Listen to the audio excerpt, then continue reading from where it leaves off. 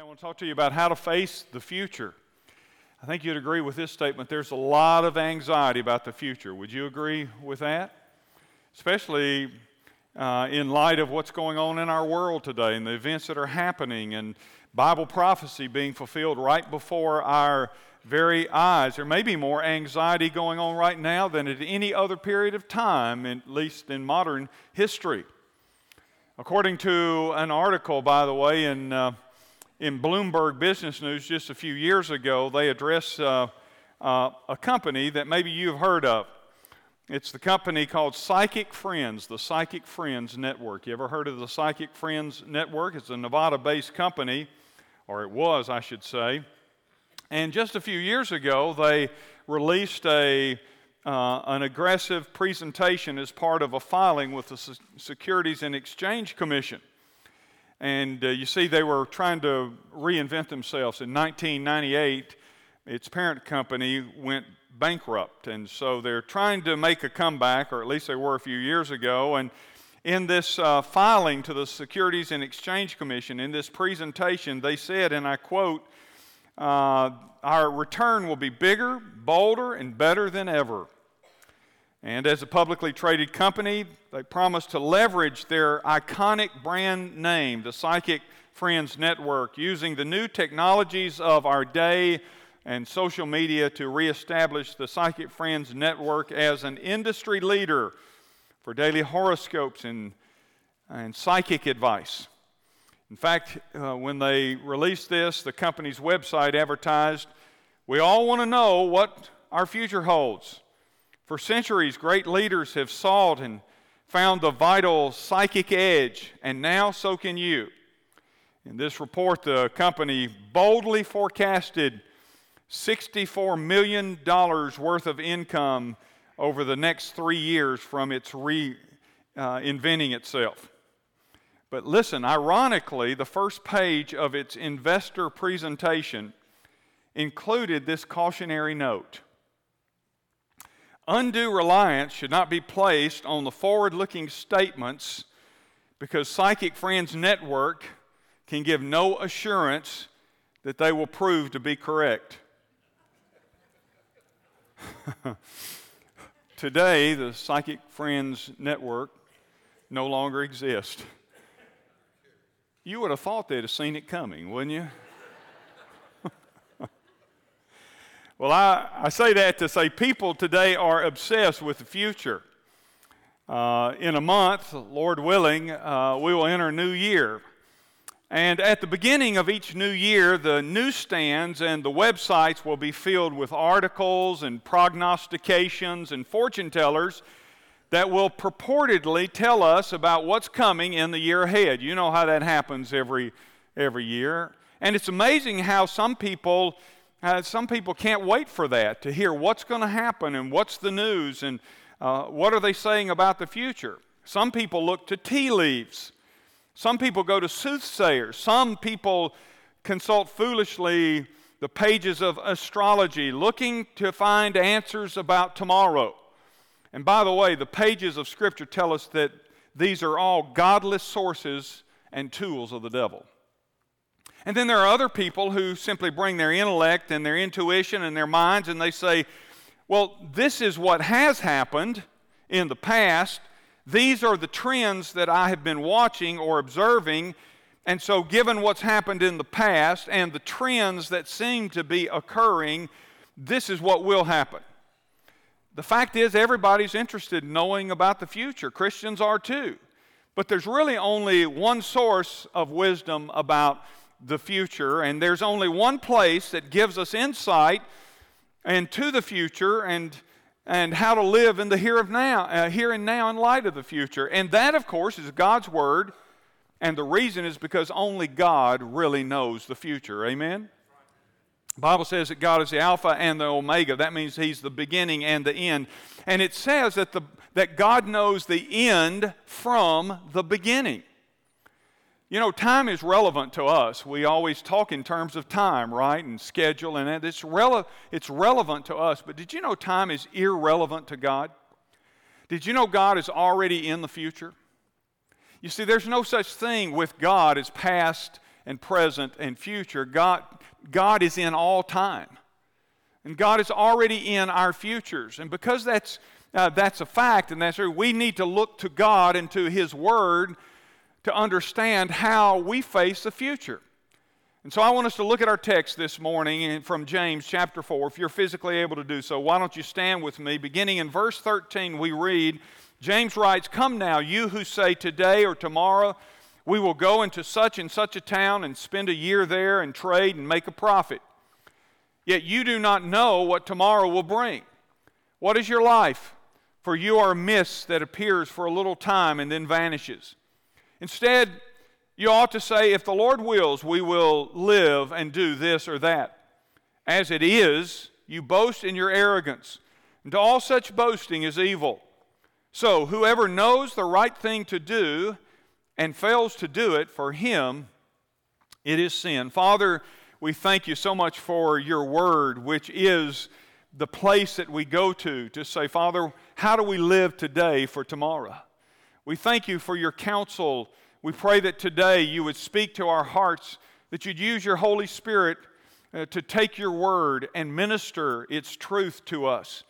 Father, I pray now that you'd take my words, you'd take my thoughts, you'd take my study time, and you'd use it all, Father, to help us understand more clearly your truth. Use it now. We're listening, and we want to hear from you. In Jesus' name, amen. Thank you. You can be seated. Now, in this passage, James is dealing with people that had miscalculated and were actually acting like they had control of time. They had control of their tomorrows. They had control of their future. And so he's writing to them because the problem wasn't that they didn't plan. This indicates that they were planners. They were thinking about what do we do today or tomorrow or even a year out. The problem wasn't that they didn't plan. The problem was they didn't include God in their planning. There are a lot of people today, and they plan about tomorrows and they think about their tomorrows and the years to come, but they don't include God in the mix. And James isn't condemning them for planning, but rather he's talking to them about the problem of setting an agenda for their life without first getting the input of God and God's will. So I encourage you to plan. I encourage you to think about the tomorrows and the years to come. But I also say, as James would say to us, is make sure you factored God's will into your plans. Paul made plans, but he did so in full cooperation with God's prerogative to change his plans. In fact, listen to what is written in the book of Acts, chapter 16, verses 6 and following. It said, when they had come up to Mysia, they attempted to go into Bithynia, but the Spirit of Jesus did not allow them. And so passing by Mysia, they went down to Troas, and a vision appeared to Paul in the night. A man of Macedonia was standing there urging him and saying, "Come over to Macedonia and help us." And when Paul had seen the vision, immediately we sought to go on into Macedonia, concluding that God had called us to preach the gospel to them. Do you get the message of what's going on there?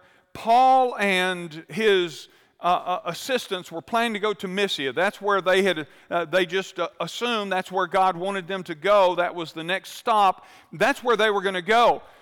But the Holy Spirit prohibited them. It spoke to their heart, put a check in their spirit that that's not where God wanted them to go. And so what did they do? Well, they stopped before they went to Mysia. They headed toward Bithynia.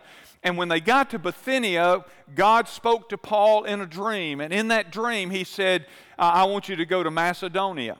It's one of the great it sparked one of the great missionary movements of early Christianity. And so Paul went into Macedonia. But do you get the point that Paul was sensitive enough to God to say, here's where we're going, but God, you can adjust our plans at any point in time, and we will be sensitive enough to hear it. He was sensitive enough to listen to the voice of the Holy Spirit. And so when the Spirit spoke, he said, guys, there's a new game plan. The plan we had is not the plan we're going to follow through with. God has a different plan for us. And so they adjusted their plan. In our passage, James is writing to some believers who apparently believed that they and they alone would make their life plans.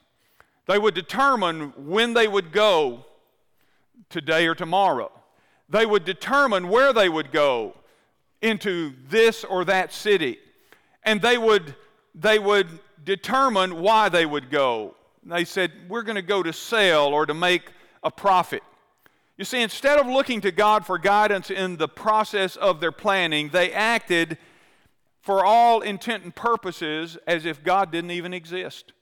God never even factored in. This is what James is addressing to them, that you and I are to live our lives and we're to plan for our tomorrows, but we're to plan with God in mind. We're to plan with the will of God before us. Now, God, here's what I think the next step is, but God, what is your will? God, interrupt your will. I became familiar with this early in my ministry, the need to say, God, you interrupt if I'm going in the wrong direction.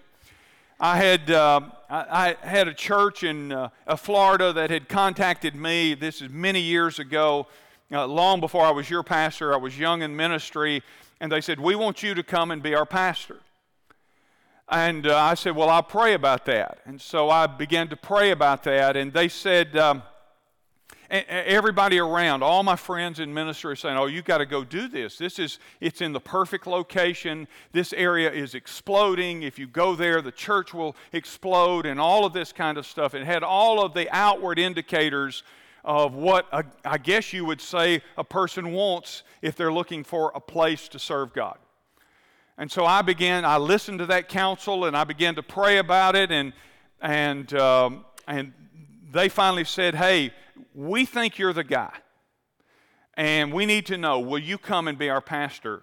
And I said, well, God hasn't spoken to me yet. God hasn't told me to do that yet. And I have to be honest, all my friends were saying, are you kidding? Tell them I'll come do it. And I said, but God hasn't spoken to me, and God hasn't told me this. And Alice and I talked about it, and she didn't have a word from the Lord. And so I began to get anxious about it all.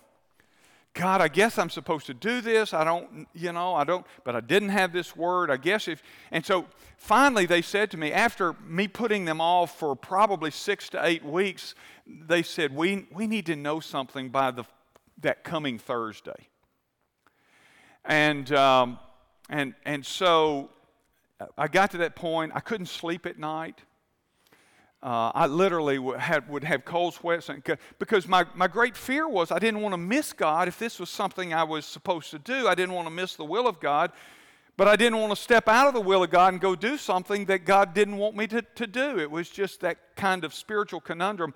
And I remember that finally I told God a couple of days before, I said, God, I've got to tell them something by Thursday, and you haven't given me a word. And everybody says this is the perfect place and the perfect opportunity. And I said, so Lord, if you don't tell me anything else, I'm going to accept their invitation to be their pastor.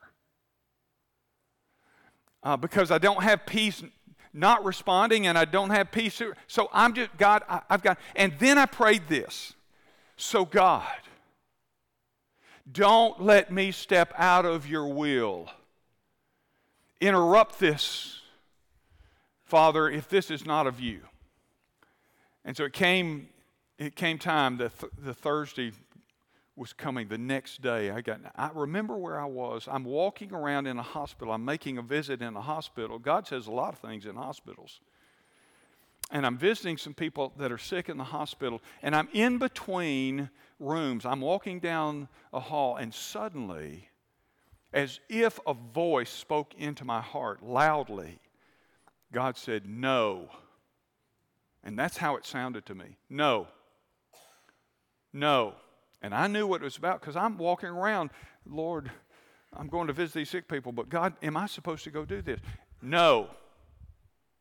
And by the way, I stopped. I remember kind of doing that. Have you ever had that kind of voice from God and you think, I think everybody in the hospital just heard God say, no.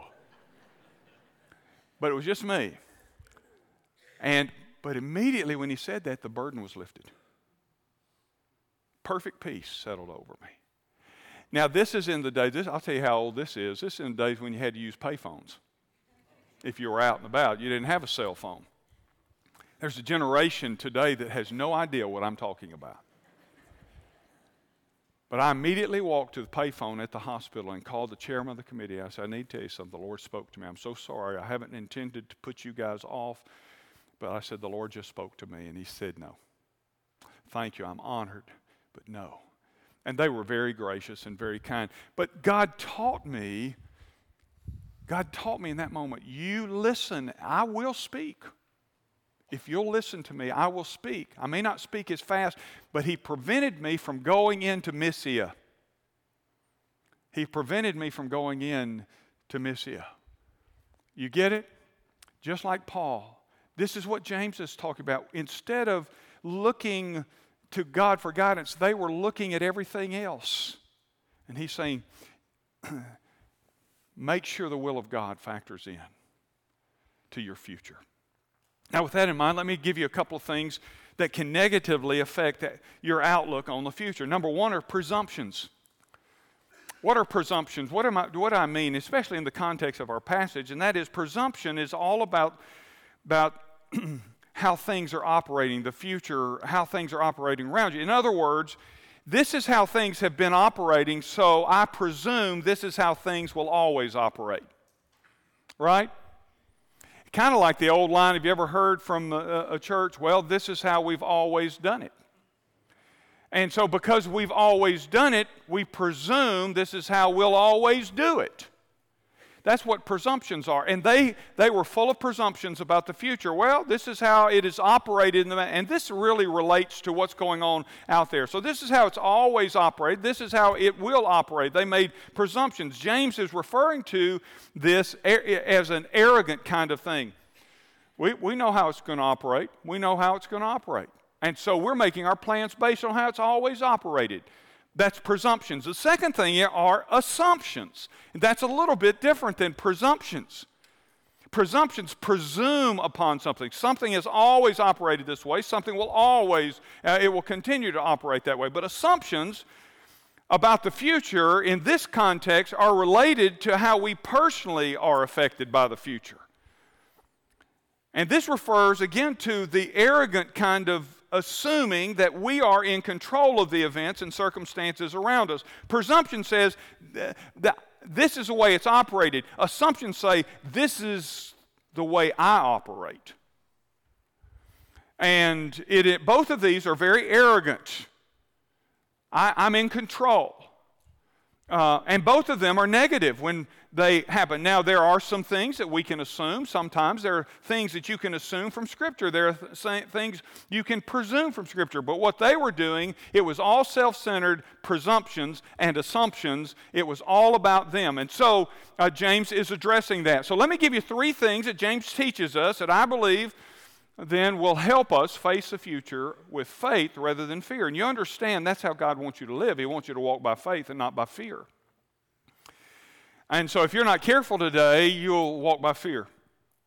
There's a lot of fearful stuff going on in our world. So let me give you three things that James teaches us that will help us face the future with faith rather than with fear. Number one, in verse 13, James teaches us that we must acknowledge the unpredictability of tomorrow. We must acknowledge the unpredictability of tomorrow. Come now, you who say, today or tomorrow we will go into such and such a town and spend a year there and trade and make a profit. They were boasting about their plans as if they were in control, as if they were completely aware of what was going on. They completely disregarded the purpose of God for their lives. They were living with, here it is, the assumption that they were guaranteed a tomorrow. They were living with the assumption they were guaranteed a tomorrow. And James is writing to say, look, you who say today or tomorrow or even the year, this is all unpredictable. Let me give you three thoughts as you think about that. First of all, I think this teaches us something that's very helpful if we get it. And that is that it is dangerous to live with an attitude of self-sufficiency. We don't know the future. And so that means we dare not trust ourselves about the future, but we must trust the one who does. Self-sufficient living, you see, removes the influence of God over our lives. Listen to what Proverbs 27 and verse 1 says. Do not boast about tomorrow, for you do not know what a day may bring. Don't boast about tomorrow. You don't know what a day may bring. And so they were boasting about tomorrow. This is why he calls all of this arrogant down in verse 16. As it is, you boast in your arrogance, and all such boasting, he says, is evil. Why is it evil? It's evil because it is misleading. It's evil because it assumes that you're in control. And that's what they believe. So God was not even a factor as they thought about their tomorrow, today or tomorrow, and they were boasting about it. They were saying, well, I'll tell you what I'm going to do. And to help you have some context, the picture in mind here was of a businessman. And he's in control of his business. And so he's thinking about the future, and he says, well, I'll tell you what I'm going to do. I'm going to, today or tomorrow, it may be in the next couple of days, he said, I'm going to go to another place, and there I'm going to set up my business. I'm going to operate like I've always done, and I'm going to make a profit and do that. So he was making this arrogant assumption that he was actually in control of his destiny. Has it ever occurred to you that you are not in control ultimately of what's in the future? And we have to acknowledge the unpredictability of tomorrow. There's some things we can know, and there's some things that can give us insight, but we have to admit that it's a bit unpredictable, and it's dangerous to live with an attitude of self-sufficiency. Let me give you this other thought. While it's dangerous to live with this attitude of self-sufficiency, it's not wrong to think about tomorrow. But it's unwise to assume that there will always be a tomorrow. Does that make sense? Someone has said this, that we should plan like we will live for 100 years, but we should live like today is our last. Plan like we'll be here for the next century, but live like today will be our last. That's why the psalmist in Psalm 90 and verse 12 said, so teach us, Lord, to number our days that we may get a heart of wisdom. In other words, teach us to understand this may be my last day. Teach us to number our days. The Bible teaches that we all have a window of time, and it's different for all of us. And that's why it's so important that we understand how to make the best of the time that we have. Then here's a third thought I would give you. Jesus told us to focus on today first. In other words, don't try to live in tomorrow today. Matthew 6:34, therefore do not be anxious about tomorrow, for tomorrow will be anxious for itself. Sufficient for the day is its own trouble. Now when Jesus made that statement, he's not saying don't ever think about tomorrow. He's saying, but don't try to live in tomorrow today. You can't do it. And by the way, God will not give you tomorrow's grace today. He gives you the grace you need to follow Him if you will pursue Him today in this time. And James's message is clear. The future is unpredictable.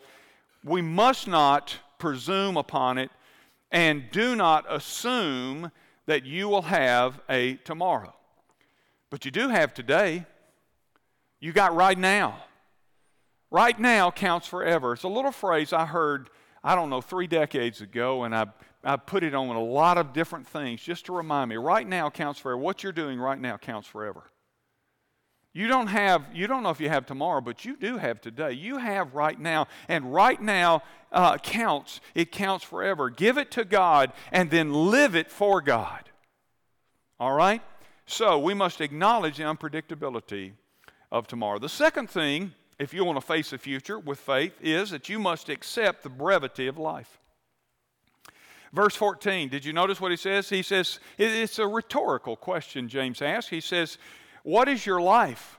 For you are a mist that appears for a little while. It's a picture of a vapor. You know, you've seen a mist rising off a boiling pot, for example. The mist comes up or the vapor comes up and it's there and then it just disappears. James says that's what our life is like. A prophet in the Old Testament referred to as kind of like a grasshopper.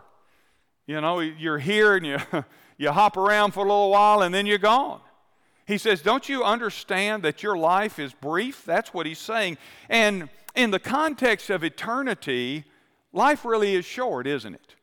I mean, when you think about it, in the context of eternity, life really is short. That's why, again, this life is so important. You don't get a do-over. You know, I've told you about that before. In golf, you get a mulligan sometimes. You don't get a mulligan at life. You don't say, I think I'll go back and do that over. Life is right now. It's in the here and now. And the here and now and the right now make all the difference in your eternity. I remember when I was young, when I was a teenager. I remember those years when I thought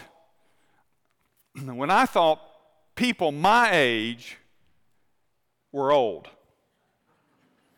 I just celebrated my 64th birthday just a few weeks ago. And I remember I used to think, my goodness, 64-year-old people, how do they even move around? You know, they're old. Now I'm beginning to understand a little bit of that too. But I remember thinking how old that was. Now I are there.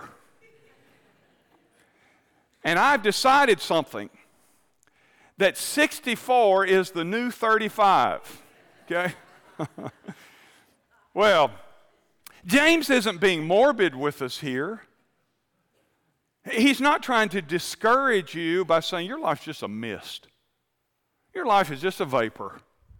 He's not trying to be morbid and he's not trying to scare you or spook you. But what he is doing is he's giving us perspective that is essential to making our life right now meaningful.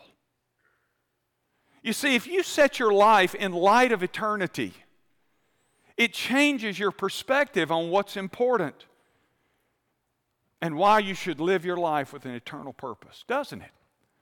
I mean, when you think about that, life is brief, and if you understand the brevity of life, you accept the brevity. And by the way, you might as well accept it because you can't change it.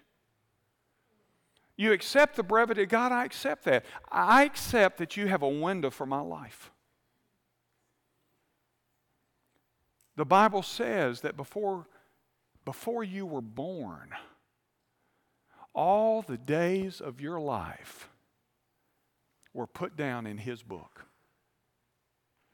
And it's different for all of us. You say, well, I don't get that. Well, because God has a purpose for your life and a specific reason that you're here, then consequently you have a specific time frame. It may be longer than others. It may be shorter than others. But that is really irrelevant in light of eternity because eternity goes on and on and on, right? So you see, when you get this, it gives you perspective. You really are passing through. But because you're passing through to something. You're passing through to eternity. So that means every day counts right here and now. Every second really does matter. There's a fictitious story in literature about a man who opens a newspaper and he discovers the date on the newspaper that he opens up is 6 months into the future. And so he begins to read through the newspaper and he discovers stories about events that haven't even taken place yet. And then he turns to the sports page, Lance. He turns to the sports page and he looks and he sees the outcome of games before they've ever been played. And then he turns to the financial section and he begins to see stocks that have risen greatly over the 6 months from where he is. And then he has this incredible idea. He thinks, you know what? Since I already know the outcome of some of these sporting events, I can bet money on those events because I know, and I can pick the underdogs that come out on top, and I can make a whole lot of, I can become comfortably wealthy. I can invest in stocks that are not worth much of anything right now, but are going to be worth something down the road. And I can set myself up for the rest of my life. He thought, this is wonderful. And so he begins to think as he gets closer to those times what he'll do, what his strategy will be. And then he flips on through the paper a little further, and he comes to the obituaries. And when he comes to the obituary column, he sees his picture and a description of his life. And it changes everything for him. Because he suddenly realizes he's got 6 months. How does he make his life count? How does he make... The knowledge of his death changes his view about wealth. Suddenly that betting on the sporting events or investing in something, suddenly that's all irrelevant. It's kind of like the story Jesus told of the man. Remember, he had the crops and he was so successful with his crops, and he had a bumper crop and he didn't know what to do with he filled up his barns. He said, now what am I going to do? And he says, I know what I'll do. I'll build bigger barns to house this incredible produce that I have. That's what I'll do. I'll build bigger barns. And so he builds bigger barns, and then the Bible says he sits down in his rocking chair and he looks at all he's accumulated. And suddenly, an angel of the Lord speaks to him and says, you're a fool. You're a fool. Because this very night, your soul is required of you. And all of this stuff that you have amassed, whose will it be? You see, because he had said this after he sat down in his rocking chair, he said, according to the scripture, my soul, look at all that you have. You are set for life. Go read the story. You're set for life. But he didn't know that night God would call his soul to eternity. You see, the tomorrows are unpredictable, and life is brief. And we have to understand that to be able to live effectively for the future. In fact, Paul put it this way in Ephesians 5. He said, look carefully then how you walk, not as unwise, but as wise, making the best use of the time, because the days are evil. Hello. Welcome to the New Testament. Like Paul, James, I think, would ask all of us today, are you living with eternity in mind? Are you living with eternity in mind? Are you making the most of your time? Because life is brief. You may live to be 105 years old. But do you know that's relatively short compared to eternity? You may live to be 60. It's a short time. It's a short time in light of eternity. And since time is so short, we must live with eternity in mind, making the most of the time that we have been given. And because it is brief, comparatively speaking, then that leads me to the last thing I want to show you this morning, and that is to face the future, you must face it by affirming the priority of God's will. Verse 15, instead you ought to say, if the Lord wills, we will live and do this or that. So I ask you this morning, how are you approaching life? Is your prayer, Lord, bless what I am doing? Or is your prayer, Lord, help me do what you're blessing? And there's a big difference between those two prayers. You see, the first one tries to make my will God's will, while the second one says, God, not my will, but your will be done. And you know, the will of God trumps everything. The will of God trumps everything. You remember some months ago, I did a series on the will of God, and in every message, I would repeat something to you. You remember it? The most important thing in the universe is what, class? It's the will of God. The most important thing in the universe, the most important thing in all creation is the will of God. Nothing trumps the will of God. It's the most important thing. And by the way, whether you do it or not, it's still the most important thing in the universe. But I added to that a second statement, and because the most important thing in the universe is the will of God, the most important thing in your life then is to do the will of God. If that's the most important thing in the universe, and it is, then the most important thing is that you do the will of God. So, why should you live your life for the will of God? Well, let me give you some final thoughts. Number one, because you were created for God's pleasure. This is why you should align your life with the will of God. I don't know if we fully comprehend that, but you have been created for the will of God. You have been created for the pleasure of God. Revelation 4:11, write that down, look at it later, but he says, you are worthy, O God, to receive glory and honor and power, for you have created all things, and for your pleasure they are and were created. So everything that's ever been created was created for His pleasure. God designed you to have fellowship and to have a relationship with you from which God derives great pleasure. Look, you're not a puppet. You're not a pet for God. We are made in His image so that we can walk with Him and talk with Him. And the relationship brings fulfillment to us and pleasure to God. God created you for His pleasure. By the way, He didn't create you to punish you. Your sin changed that dynamic.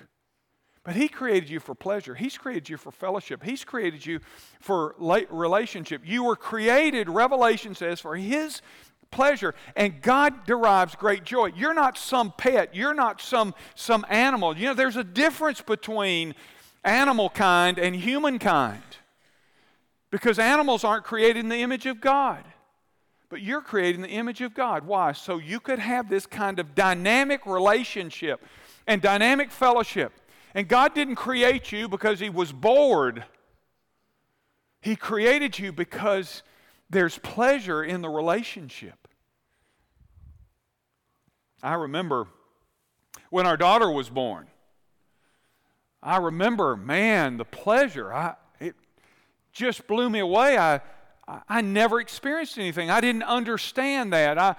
I'd heard people talk about the joy of having children and all. I didn't understand that. By the way, in the next service, we're going to dedicate 8 babies. We've had so many this year that we're having to do a second dedication. We got more coming there.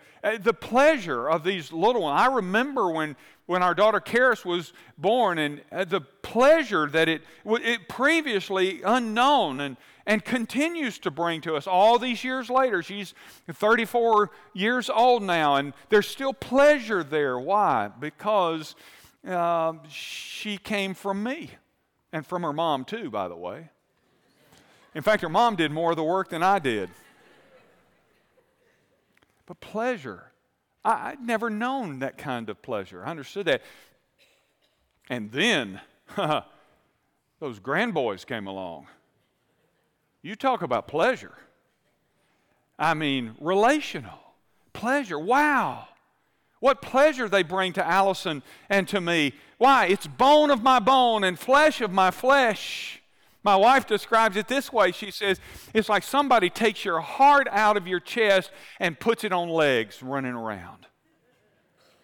And that's right, isn't it? Children, and grandchildren, you know? What is it? It's relational.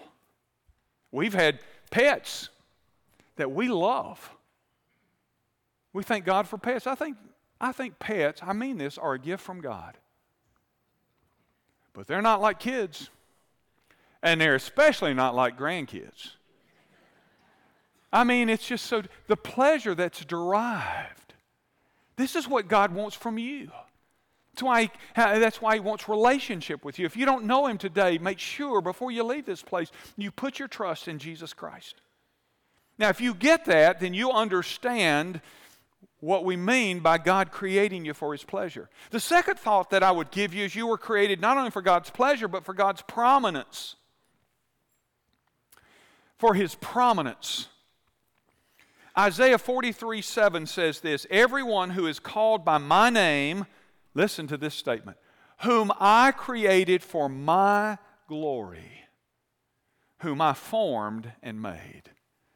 You were created for His prominence. You were created for His glory, to bring Him glory. You are created to reflect the glory of God. You bear His image. You are the imago Dei. Have you ever heard that? It means you are the expression of the glory of God. You're the image of your Heavenly Father. Children resemble their parents. You and I should resemble our Heavenly Father. And when we do, we bring Him glory. We bring prominence to His name. You were created for His prominence. And then third, you were created for God's purpose. I love Jeremiah 1:5. Before I formed you in the womb, I knew you, and before you were born, I consecrated you. I appointed you a prophet to the nations. You were created for God's purpose. You're not an accident. You were wonderfully crafted, the Bible says. You were designed to accomplish God's purpose and God's will. And listen, you have everything you need to be everything God created you to be.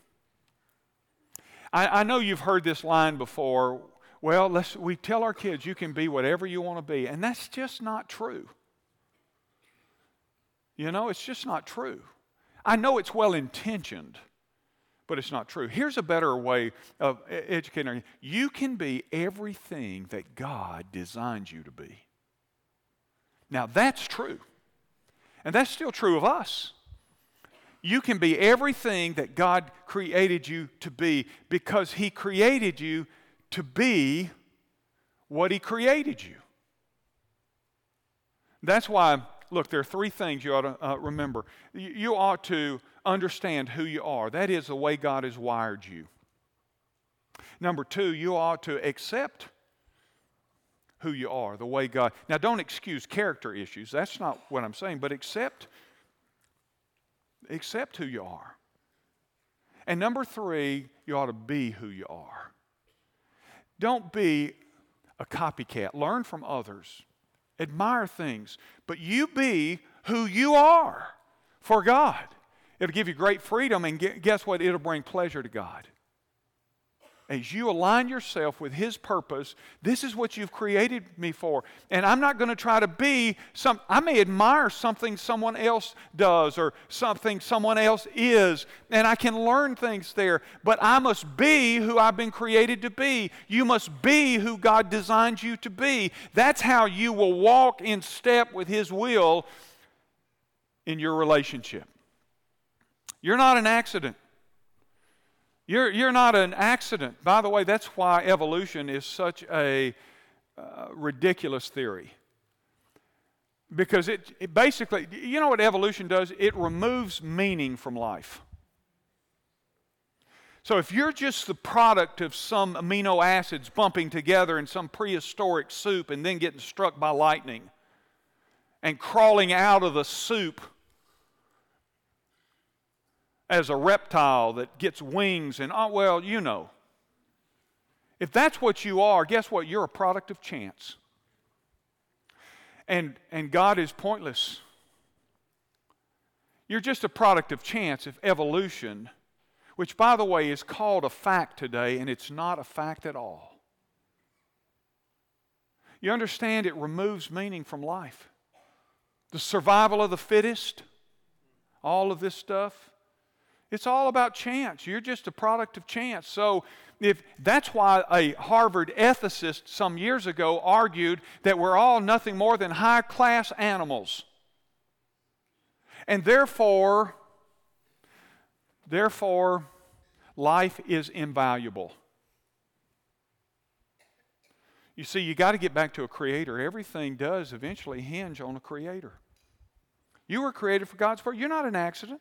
And you can accomplish His purpose. Old Testament scholar Peter Craigie explored the Bible's views on the brevity of human life. And at one point in his career, he wrote, "Life is extremely short." True, James says it. And if its meaning is to be found, it must be found in the purpose of God, the giver of all life. It's true. That's where it's found. That's where you're struggling to find. People say this, I'm trying to find myself. I can tell you where to find yourself. I can tell you where to find yourself. You can find yourself in a relationship with God. And by the way, when you come to Him and you surrender to Him, guess what you do? You free Him up to begin orchestrating your life,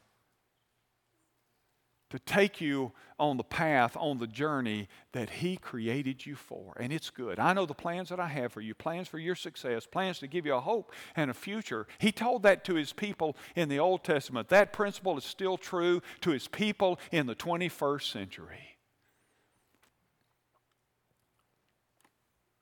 So I close with these three questions. Number one, are you living your life for the pleasure of God? Just for the sheer pleasure of being in a relationship with God. God, if this is all it is, it's worth it. Are you living your life for the prominence of God? God, I want my life to count. I want to bring glory to your name. I want people to see you in me. Number three, are you living your life for the purpose or the will of God? God, you created me for this. I'm going to live for this, and I'm going to accomplish your will. You see, your answer determines how you face the future. And by the way, did you notice verse 17? Did you notice verse 7, the last verse? Did you notice what he says? It seems like a strange verse at the end of that, doesn't it? When he says, so whoever knows the right thing to do and fails to do it, for him it is sin. You know what he's talking about? He's talking about living your life, planning your life without God. And what he's saying to Christians is, you know that your life is intended to align with the plans and the purposes of God. And not to live your life that way when you know you ought to live your life that way is to fail in life, and that's sin because you haven't lived the way you know you're supposed to live. The right thing is to receive Him as Savior and Lord.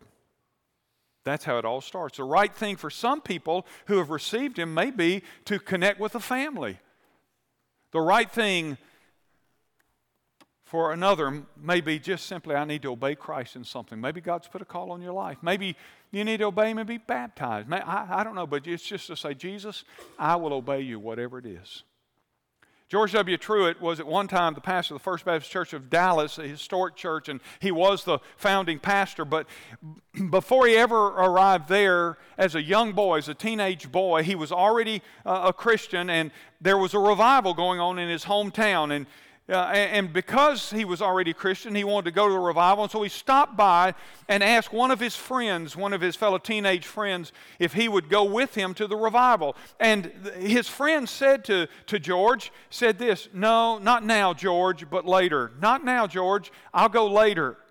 Well, George Truett left his buddy and decided the next day he would go back by and invite his friend to go to the revival with him that night. And so he went back by his friend's house. But the next day when Truett went by his friend's house, the mother came to the door and she said, George, I'm sorry, he can't come right now. He's very sick and in the bed.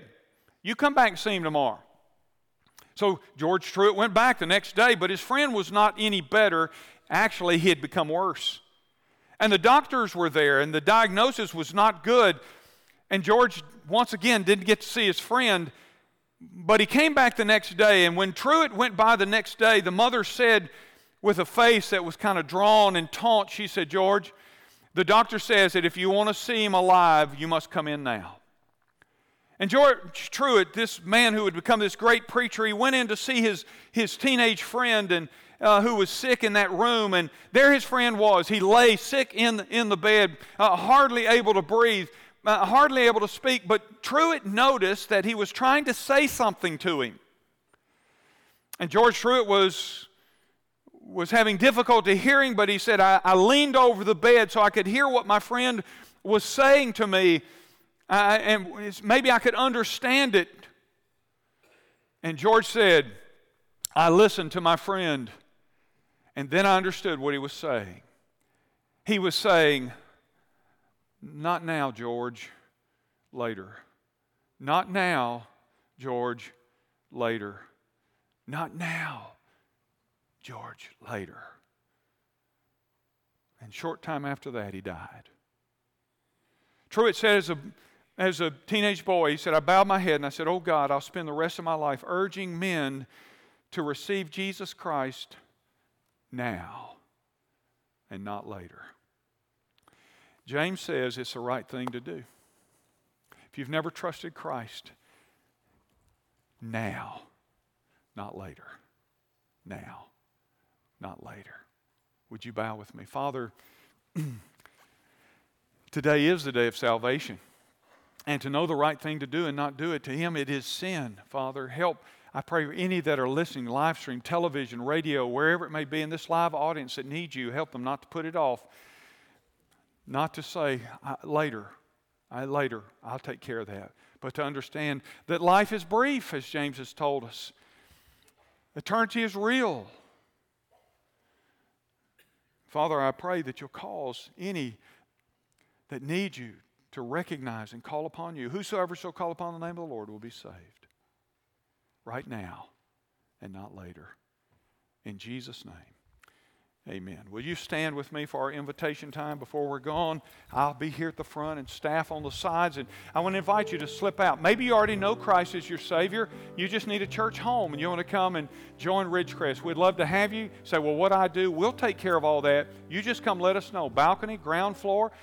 If you're watching by live stream or television, you'll see information on your screen about how to take next steps to join us or to trust Christ as your Savior.